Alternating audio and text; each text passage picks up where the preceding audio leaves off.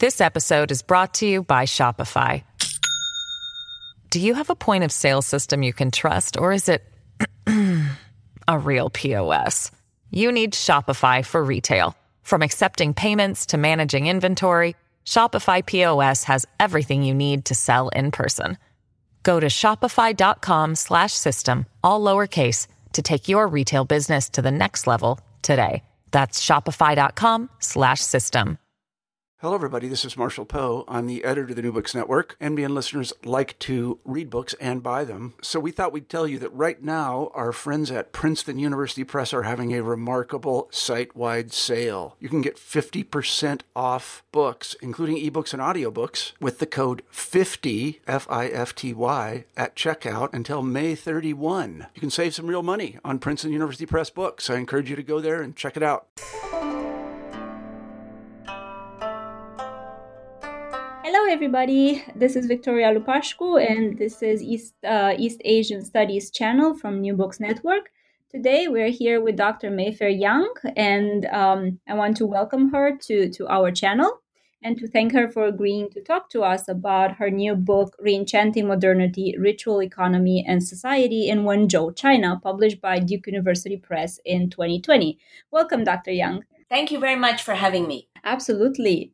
So we'll start the interview by asking you more about how you came to this project. You know, what got you interested in and maintain your interest in China as an academic subject in the first place, since you have been having a really amazing career and have been publishing prolifically since the 1990s.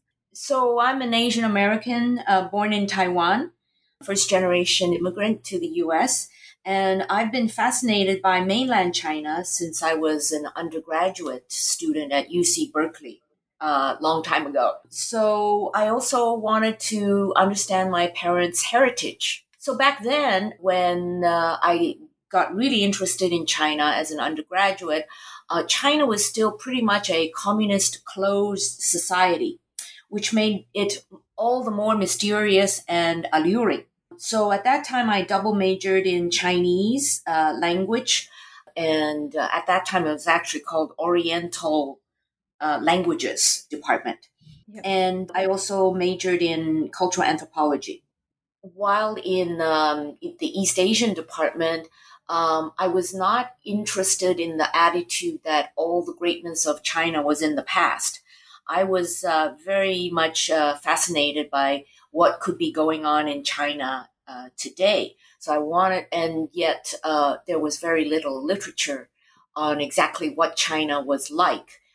We got a lot of propaganda literature coming out of China, but not very many people going there. So I became really curious at that time. That is really fascinating. And I have to say, and I apologize to the listeners, but if I said this in any other occasions, but my own undergraduate education is in Oriental languages, because the Oriental languages department still exists in many places in Eastern Europe.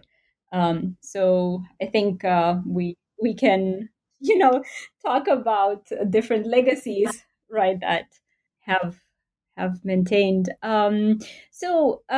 That aside, just as a personal anecdote a little bit, I noticed that you started the book by saying that you did not set out to study religious cultures, but you were confronted with their salience in the field. So could you please tell us more about this fact that you encountered? Yeah, my first book was about gift giving and personal connections. And in the process of doing that research, I came to understand, doing field work and living in Beijing for 2 years, over 2 years for that, I came to understand that during the Maoist era, China had become a highly centralized and bureaucratic, state-dominated society. And I kept on bumping into nails, trying to get permission to do field work in a factory in Beijing. And when you have to deal with the bureaucracy, they always say no. So basically, I thought, and then I came to really appreciate this notion of civil society. And it's very interesting, of course. Civil society comes out of the West European Enlightenment era, and all those major philosophers. Discourse was very big in the Enlightenment. They were witnessing the absolutist state in Europe at that time.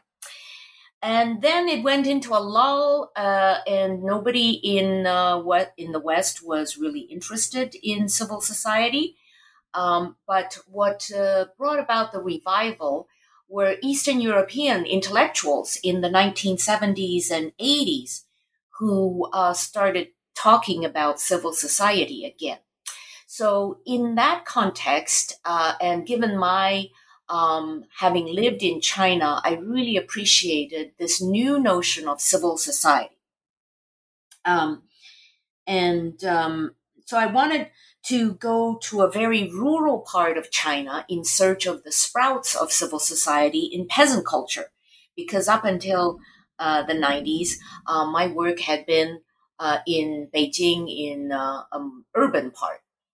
So I was introduced by a Chinese friend to Wenzhou, and this area really reminded me of my childhood in Taiwan, where it was very bustling. It's a rapidly developing rural to urban transition. People are very busy and moving around via pedicabs and motorcycles, which was the case in Wenzhou in the 90s. So at first I explored secular non-governmental organizations in my project to look for civil society in Wenzhou. And I interviewed a private school, entrepreneurs association. I interviewed people at the local writers federation, a stamp collecting society, and so forth. But I found that in terms of how they were established, their funding source, their organizational ethos, and their activities, they all seemed very state-oriented and beholden. So they often adopted some sort of state language. And I discovered that the more independent associations, such as the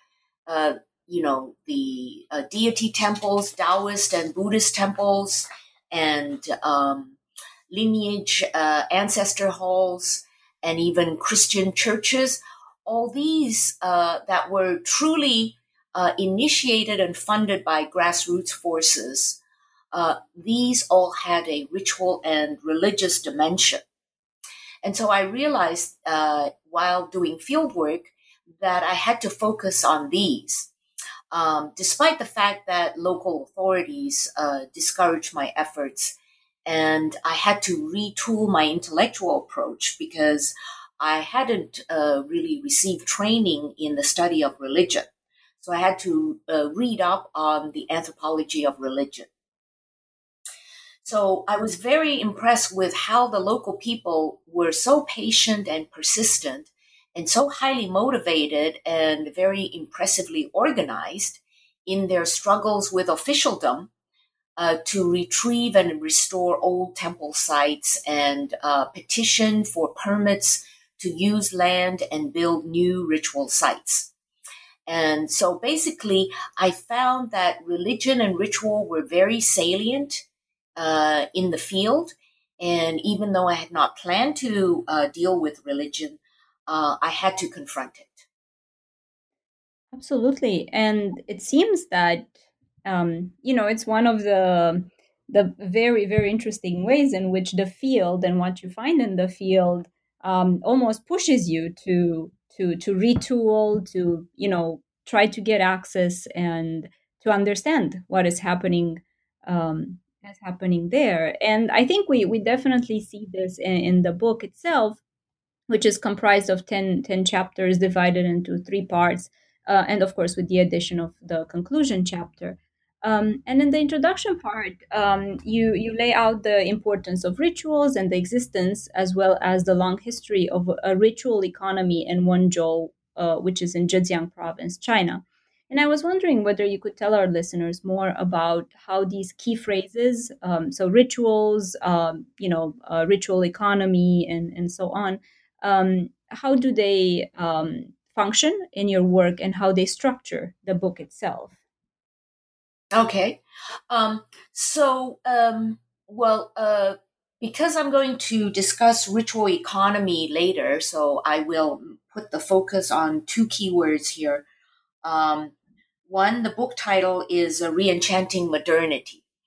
And so it invokes Max Weber, the famous sociologist, who also, wrote a few books on Chinese religions.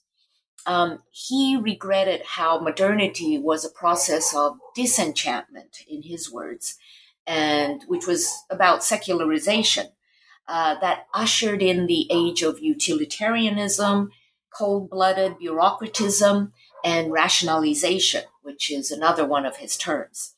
Um, and these processes often tended to suspend the consideration of ethics.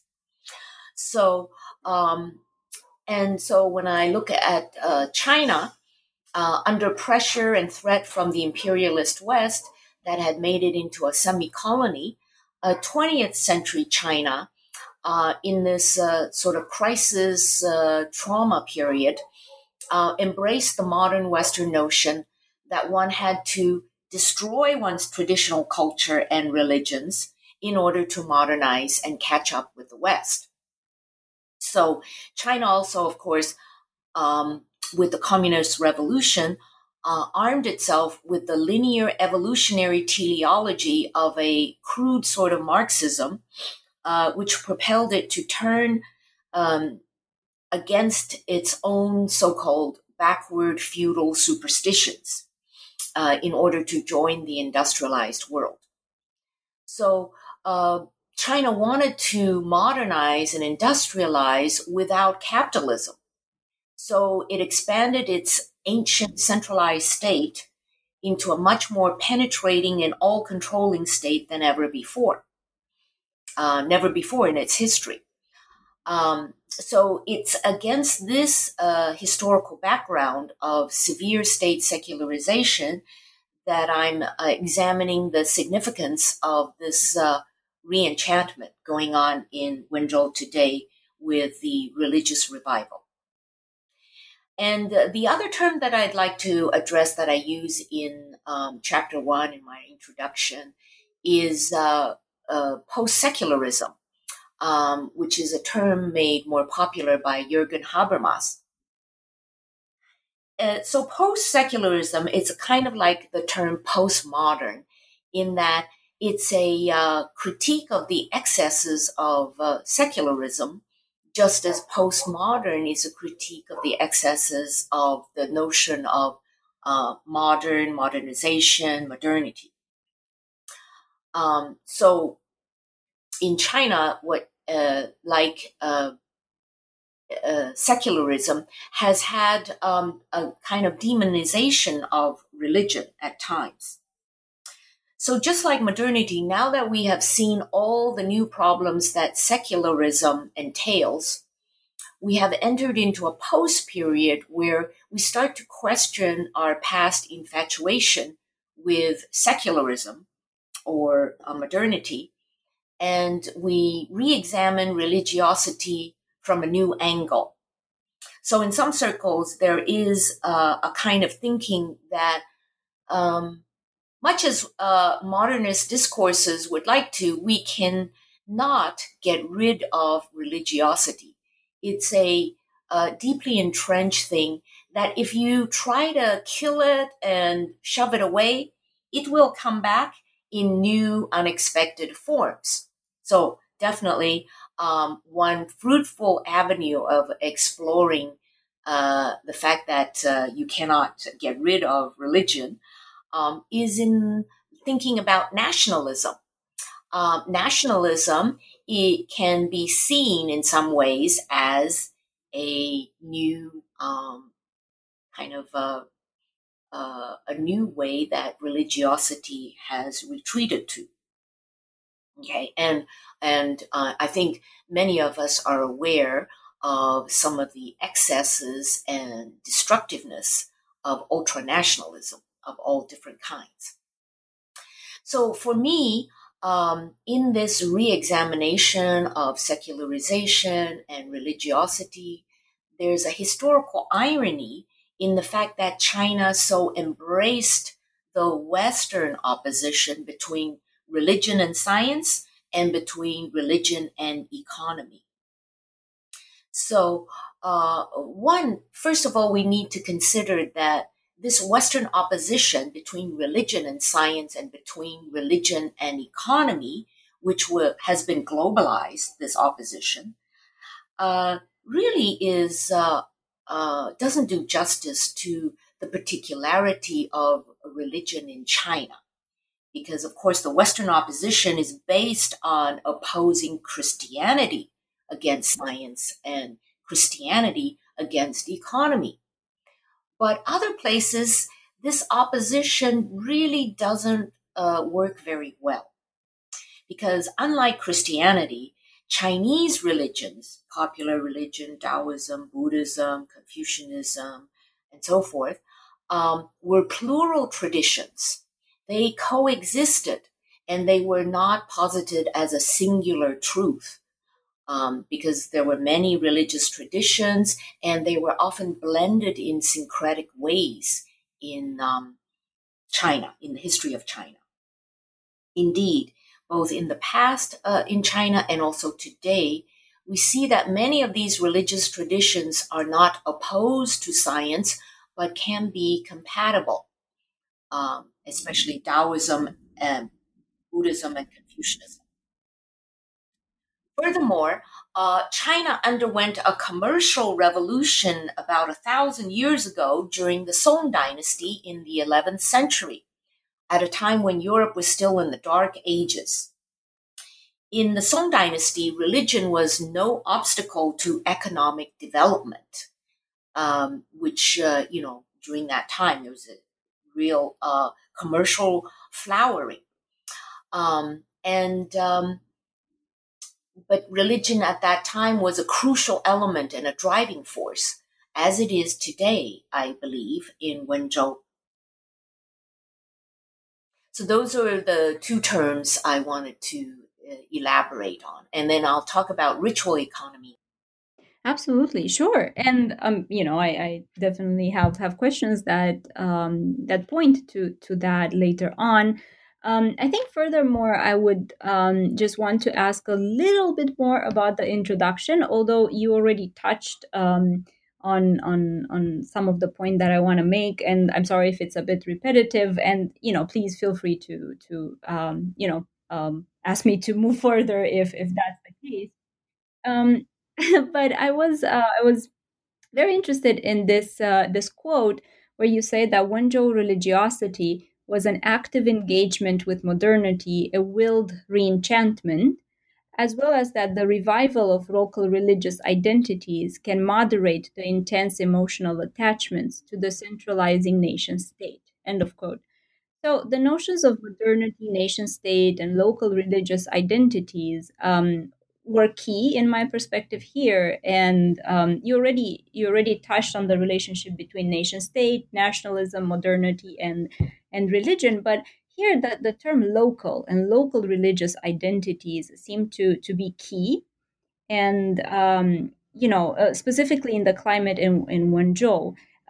So I don't know if there was anything that you wanted to add here to further expand on. Yeah, sure. I talk about reenchantment as not just a blind continuity with the past, but as a willed reenchantment, because these people living in Wenzhou that I studied and talked with, they all went through a very severe state secularization during the Maoist era, and also before that, during the Republican era of the government of Sun Yat-sen and Chiang Kai-shek. And so from the beginning of the 20th century, you had this impulse towards condemning traditional religiosity. So these people have gone through all that. During the Maoist period, there was virtually no public religious activities allowed, and they were taught about the evils of superstition. But in the political relaxation during the post-Mao period, they still wanted to go back to these religious activities. And it suggests that they see something that the dominant discourse fails to recognize. Okay. So I see their reenchantment activities as efforts by the local people to rebalance the state distortion of Chinese modernity, to reintroduce religious ethics, to rebuild the lost horizontal community ties that had been replaced with by top-down vertical bureaucratic commands. And I see it as an effort to strengthen local autonomy, self-governance, and social initiatives at the from the grassroots for the public good. And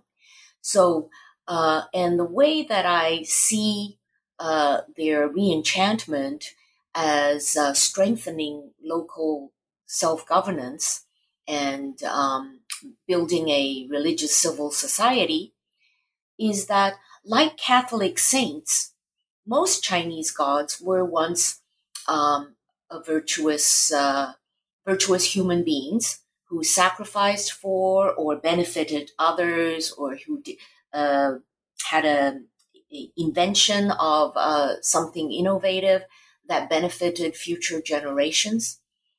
So these Chinese gods have hagiographies in written records, and they're usually treated as territorial gods who may or may not have been born in the local area, but whose worship builds up local identity, community solidarity, and local memory.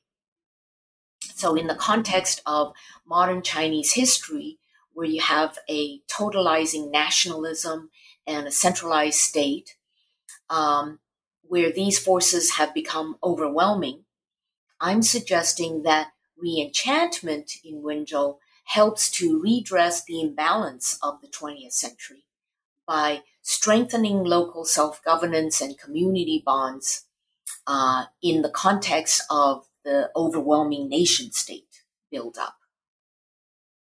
So in contrast to nation-state, this kind of religiosity emphasizes localities, which can also easily become transnational localities because they cross national boundaries. Wenzhou people are very entrepreneurial. They fan across not only China, but also into Asia and even into Africa. And they also reach upward beyond the nation state to the afterlife and the realm of the gods, immortals, and Buddhas above. So I'm seeing them as building up local identity, and which can be transnational, and they're also going beyond the nation state to basically transcendent authorities, beyond temporal authorities. And just to testify to what you said, for my time that I spent in Pennsylvania, one of the local restaurants was actually owned by someone from Wenzhou, and they were saying they have a they have a local a little temple in their house, and they have gatherings and perform these probably altered type of rituals. Probably they're a little different than what they would be in China, but just to testify to what you're saying, that it really goes beyond Wenzhou as it is in China, right? Yeah. And some Chinese restaurants and even Vietnamese restaurants and so forth, they have little altars in the restaurant, right? To the earth god or to the god of wealth. And they turn their restaurants into a little temple. Yeah, absolutely, absolutely. And as you're mentioning all of these things, I really cannot stop but think about methodology. This is so fertile ground to research, and I was wondering about your preferred methods of approaching the topic and just managing the trips to China every year. How did that look for you? Okay, yeah. I'm trained as a cultural anthropologist, PhD in anthropology at UC Berkeley. So the preferred methodology is long-term immersive field work, where you're living with the people for about a year and sharing their daily lives. However, I was not able to do this because I could never get long-term visas, and so my longest stay was over not 2 months, and I also had teaching and administrative duties back at UC Santa Barbara. Sure. So this is why the book perhaps took so long. I kept feeling I had to go back for more field work to make sure I got everything right, especially since the local language is so difficult to understand. And I often had to find Mandarin speakers. And part of the reason why this area, and I'm working in rural and small town areas. The reason why this area has is so strong in religion, traditional religion and ritual, and various reinventions of them, is that the educational level is low. This area was very poor during the Maoist era, because their entrepreneurial culture just wasn't acceptable in the Maoist era of rural collectivization. So the people who could speak Mandarin were men who had joined the army and learned Mandarin traveling around China. Most of the women above 30 could not speak any Mandarin. So it was a struggle, but over the years, of course, the place became better educated. I would, so I made 13 trips over a 26-year period, which is a very long time. Each trip was anywhere from 2 weeks to over 2 months, and totaling 42 weeks, and which is respectable. And spread over such a long period, I was really able to see the historical changes and unfolding of all these religious sites. I would live in people's homes or in small local hotels, and also in a couple of Buddhist monasteries in the women's dormitory part. Um, and I would generally rely on friends and contacts to introduce me to people to interview. Or I would also wander around to ritual sites and seek out people who were willing to talk with me. So, it's a kind of snowball effect of relying on people I already knew, or contacts I initiated to introduce me to more people. And this hard work and the different perspectives really stand out from the amount of details that the book contains. And it does appear to me that part one, not only chapter one, but chapter two and three, too, but the whole book, of course, does a lot of this heavy lifting in familiarizing the reader with Wenzhou and the religious and ritual economy there. So I was wondering whether you could tell us a bit more about the work that part one does for the readers. Okay. Yeah.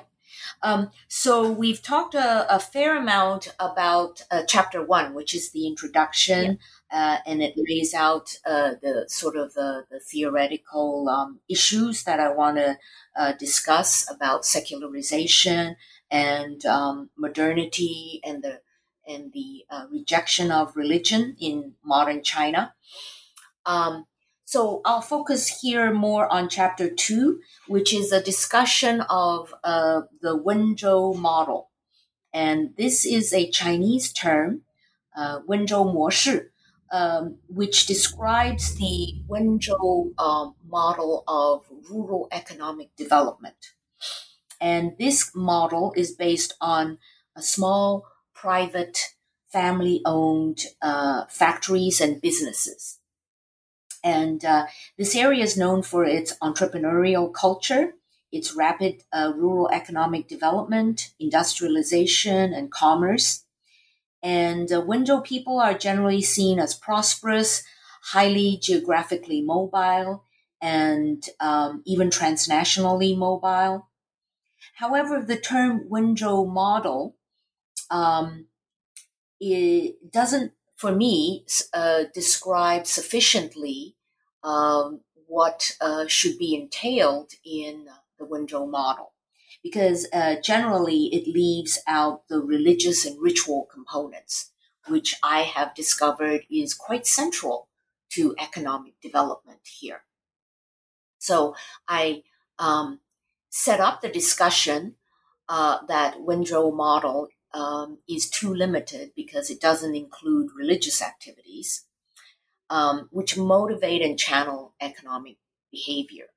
Indeed, I see a second Song Dynasty commercial revolution in Wenzhou all over again, where religiosity is central. This episode is brought to you by Shopify. Do you have a point of sale system you can trust, or is it a real POS?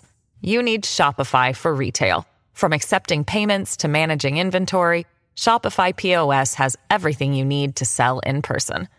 Go to shopify.com/system, all lowercase, to take your retail business to the next level today. That's shopify.com/system. Yeah, absolutely. It's definitely a resurgence, and Wenzhou seems to have played a very important role in history. In the long history of China. So I absolutely agree with that. And I think in part 2, right, entitled Religious Diversity and Syncretism and containing chapters 3, 4, and 5, you do put forth a rich ethnographic and historical account of different forms of religious and ritual life in contemporary Wenzhou. And as you mentioned, popular religion, Taoism and Buddhism. And this is all a quote from the book. So, my question would be, what are these accounts, right, in more detail? Okay. Yeah, sure. Well, chapter 3 is on popular religion. And so I describe the components of what I consider popular religion. So it includes deity worship, and there are so many deities, so many that I encountered for the first time. And some of these deities are shared, they are gods and goddesses. They're shared between Wenzhou and other parts of China, especially with Fujian and also with Taiwan. Another part of popular religion are things like divination and fortune telling, feng shui or Chinese geomancy for sighting important spaces like ancestral tombs and also homes that people live in, and even shops and factories. People want to consult a geomantic master to tell them which direction it should face and which spot is the best. It also includes shamanism, spirit mediumship, and ritual healing. It also includes death rituals and placating of ghosts. Here I also discuss the terminology for how to translate the notion of popular religion into modern Chinese. And I even propose a Chinese term that integrates the late imperial term of local customs, fengsu, with the term for folk, 民间, with the modern term for religion, 宗教. And I come up with 民俗宗教 as my proposal for how to translate the category of popular religion into modern Chinese. Then chapter 4 is a chapter on Taoism.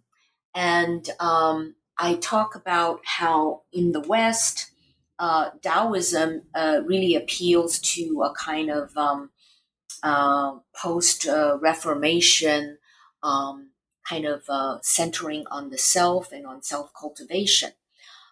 So in the modern West, Taoism is understood mainly in terms of self-cultivation. But in Wenzhou and in other parts of China, but especially in Wenzhou, Taoism is mainly community rituals. So in modern West, I think doesn't understand that Taoism came about in the history of Chinese Taoism is very much a ritual history. So the rituals of Taoism is very rich and dynamic. And I was just mesmerized in participating at so many Taoist rituals. And the other thing I do in this chapter is I interview many Taoist monks to show the full range of different kinds of personalities who get involved with Taoism.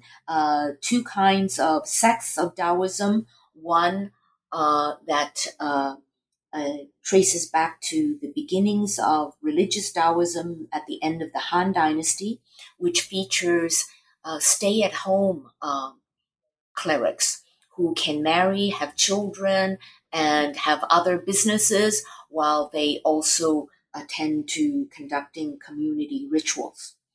And another line of Taoism, which are monastic monks and nuns. So I interview these people to show that there's quite a range of different kinds of people who get tracked into this ritual activity. And then chapter 5 is on the historical development of Buddhism in Wenzhou. So Buddhism arrived in China at the end of the Han Dynasty and in Wenzhou just a little later. And there are many sects of Buddhism, but the two dominant ones are the Pure Land sect, which is more popular Buddhism, and also Chan sect of Buddhism, which over time in Wenzhou has really shares more with Pure Land than with Chan, the more austere kind of meditative Buddhism. And that aspect of Chan Buddhism has been in decline, been pretty much taken over by popular Buddhism and Pure Land Buddhism, but is making a comeback now in this millennium. So in the 1980s to 90s, Buddhism was mainly folk Buddhism in Wenzhou. It's about doing prayers and offerings made to Buddhas in exchange for favors and help in their family affairs.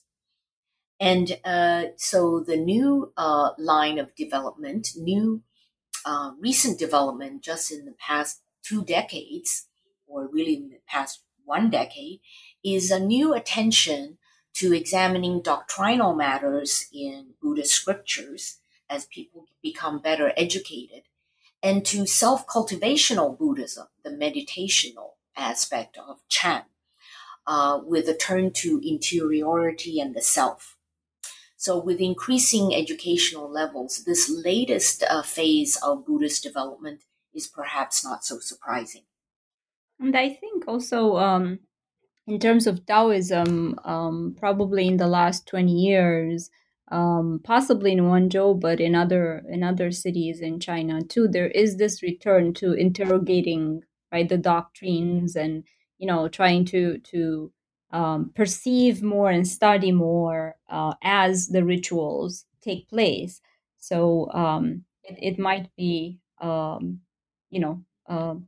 larger type of trend. Yeah, although in Wenzhou, I don't see that happening so much for Taoism because the people who are leading Taoism are not as educated, it seems.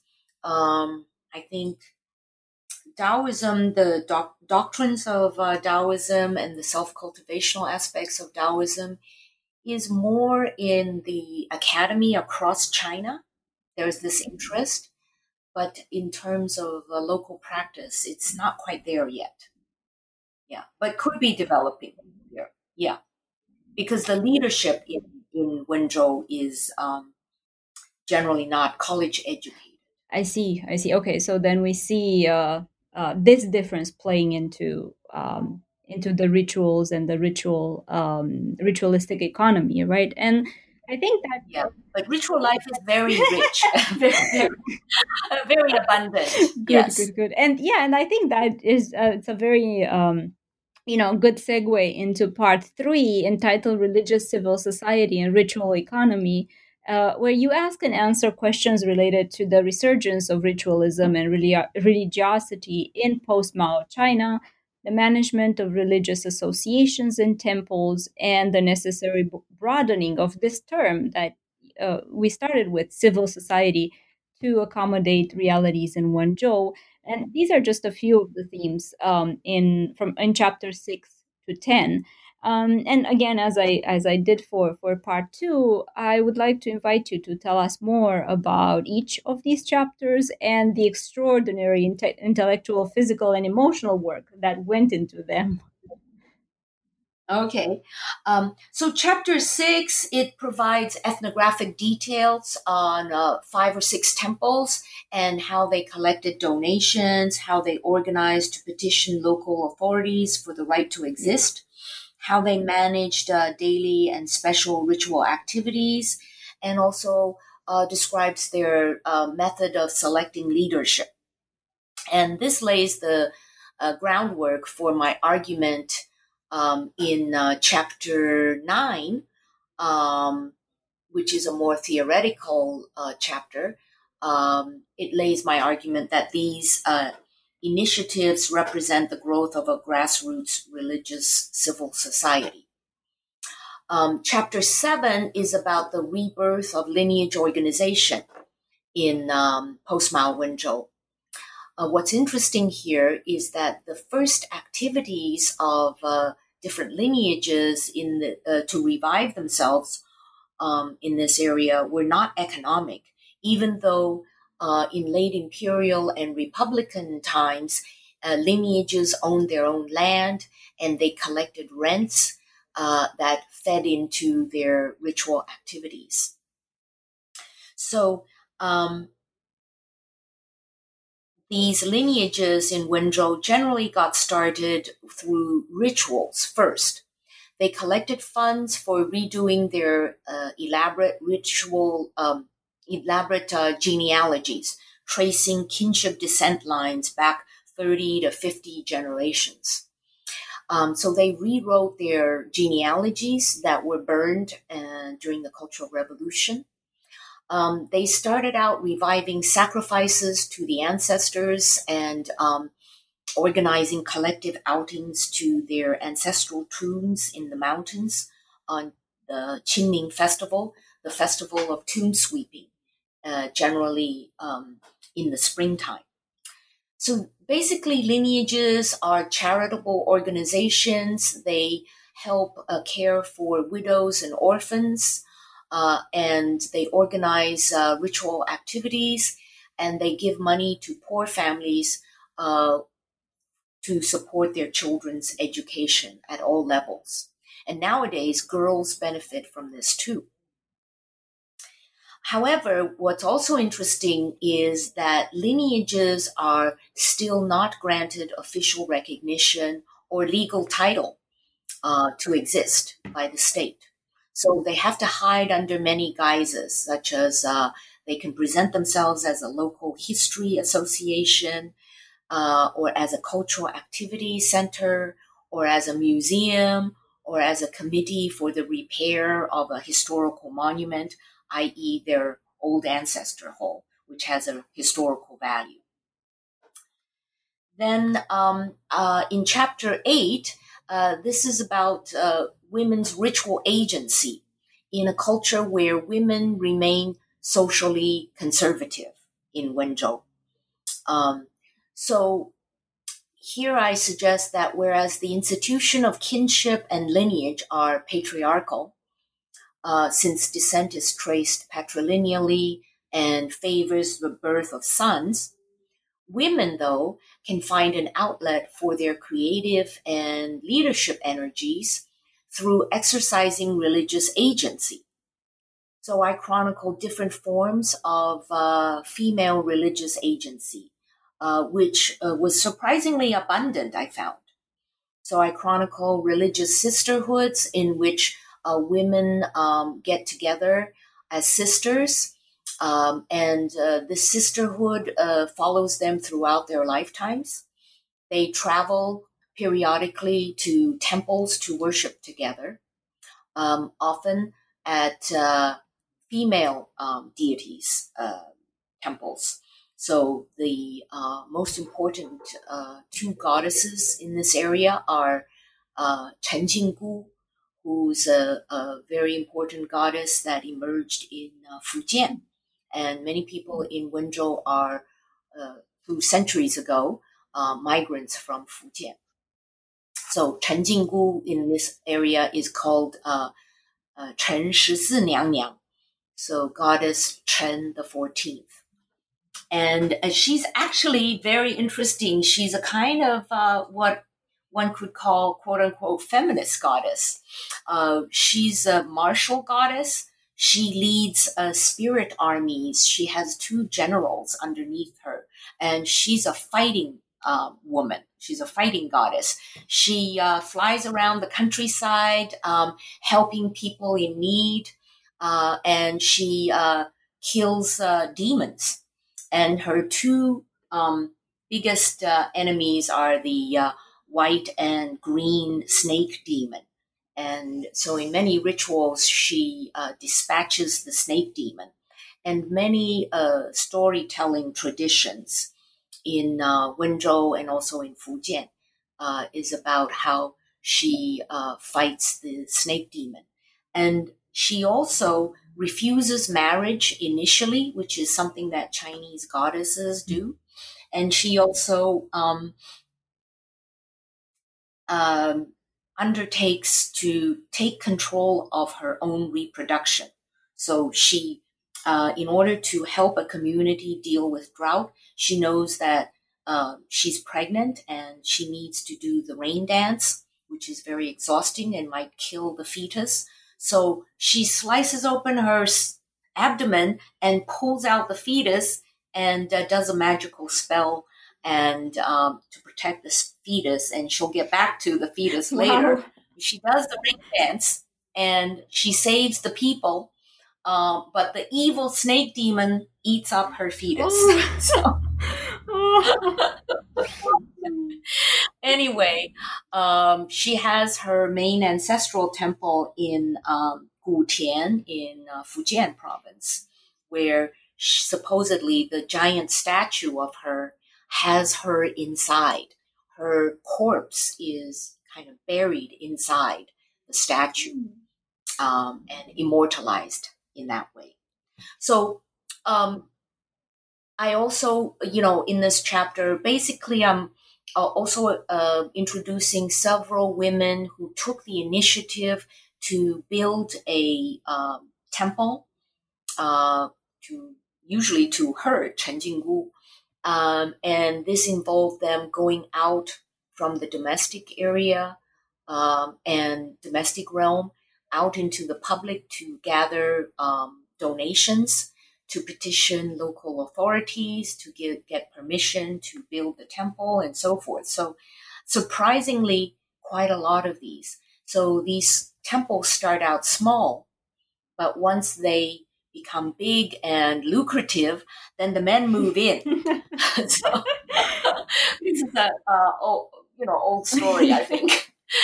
And so this is taking up the issue of how can we understand these women, at the same time not impose too many Western liberal feminist language and agenda. because these women are socially conservative. So how to deal with their religious agency as well as leadership in terms that they could understand and accept. And so here I have a kind of engagement with, what's her name? Saba Mahmood, who recently passed away, anthropologist at UC Berkeley. Okay, so then the chapter 9, I'm addressing whether the Western Enlightenment theories of civil society are relevant or applicable to China, which has a very different history and culture.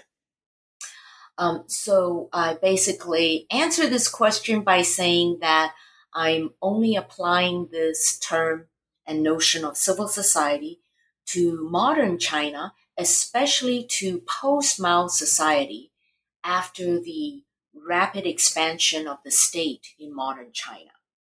So I suggest that civil society has become a global category because everywhere in modernity we have seen the expansion of the state. And so civil society should be able to join other terms that emerged in the West, such as class and nationalism and even governmentality has become used around the world. So there are these terms, but what I seek to do is to localize the term civil society in terms of China's own past history. So if you look at late imperial China, there was significant self-governance at the local level, where the state, I use the term hierarchical encompassment. The state, you had the centralized state, but the state was really in the capital, and its officials who passed the imperial examinations were few, and they were sent down only to the county level. And below the county level, it was basically de facto self-governance, of course, dominated by the Confucian-educated gentry. So finally, I come to the crux, and hopefully you will include this part when you edit. So the last chapter, chapter 10, is about the ritual economy. Basically, I talk about ritual economy and use it to say that the Wenzhou model is too limited. So what is important about this area is that we have the notion, Max Weber's notion of the Protestant ethic, and that has been applied in so many areas. And then there's a push by some scholars to say that China's economic success in the post-Mao era is due to something called the Confucian ethic, which is China's version of the Protestant ethic. So I challenge that by saying that there's something much more interesting going on, and we don't need any notions of the Protestant ethic or the Confucian ethic. In fact, I propose to recognize ritual economy as something very important about Wenzhou and other places in China that are like Wenzhou. And the notion of the ritual economy directly is oppositional to the notion of Protestant ethic. So here's how I define ritual economy. It's the expenditures of wealth that do not directly lead to profit accumulation. They are engaged, these activities of ritual economy are engaged in non-productive activities. Okay, so that already suggests that it's not Protestant ethic. So while Wenzhou is very successful economically, it is also giving play to non-productive activities and which do not lead to profit accumulation. Indeed, the ritual economy eats up one's profits and savings for non-utilitarian ends. So ritual economy includes investments and expenditures for rituals, for gifts and gift giving, for charitable and temple donations, for festivals, and for building religious structures and engaging in religious activities. It involves human transactions and economic exchange with the divine world of ancestors, gods, nature spirits, and ghosts. And the ritual economy diverts a segment of wealth from this world and transfers it to divine transcendent realms of the gods. And so sacrifice is an investment in the afterlife. So it's an investment in the afterlife, in divine realms, and a divestment, actually, from capitalism. So unlike the profit economy of the market, which stresses profit and accumulation of wealth, the ritual economy expresses a logic of generosity, sacrifice, and giving out of wealth, parting from one's material wealth and donating labor for higher transcendent ends. And this also strengthens the social networks, right? That's right. Yes, it builds up community self-governance. It builds up community identity through doing rituals to icons of what Durkheim called totems of social solidarity. And I do have a quibble with Durkheim because I think he always uses the term society in the singular. And to me, that really translates to nation state, okay? Because that was also what was going on during Durkheim's time, the building up of the nation and national identity.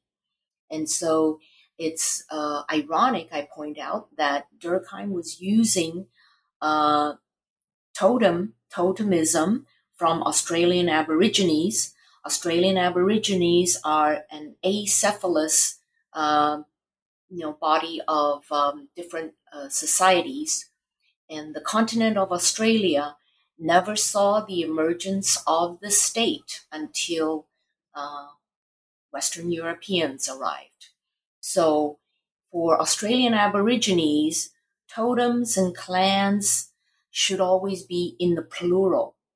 Okay, so just like all these different cults, religious cults of gods and goddesses and religious temples are always in the plural. They help strengthen those horizontal communal ties. Absolutely. And I think there's a lot to say, right, about these communities in plural and societies and the roles gender plays in these relationships and so on and so forth. But I think we've taken a lot of your time today. So I was wondering whether you could tell us more about your current projects now that this book is out. Okay. Yeah. I'm working on a new book. It's the working title is Religious Environmentalism in the Anthropocene: Potentialities and Actualities in China and the U.S. Yeah. So I'm bringing the U.S. into it somewhat. So I'm going to deal with Protestantism in the United States. And I'm also using ethnographic material that I gathered about popular religion, Taoism, and Buddhism in Wenzhou. Because Buddhism has vegetarianism, and then this new field of anthropology of ontology. So, or the ontological turn figures somewhat in my discussion, because certainly if you look at ways of defining and being human in relation to non-human things. Okay, and non-human things for me includes gods and goddesses as well as animals. So I'll be talking about human and non-human relations.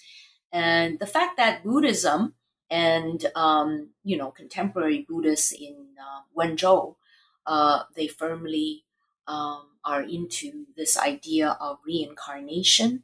Once you die as a human, you could be reincarnated into 6 different paths, such as animals or God. You can become a god, you can become an animal, you can become an asura, or a more kind of belligerent kind of god. You can also become a hungry ghost, forever condemned to being hungry.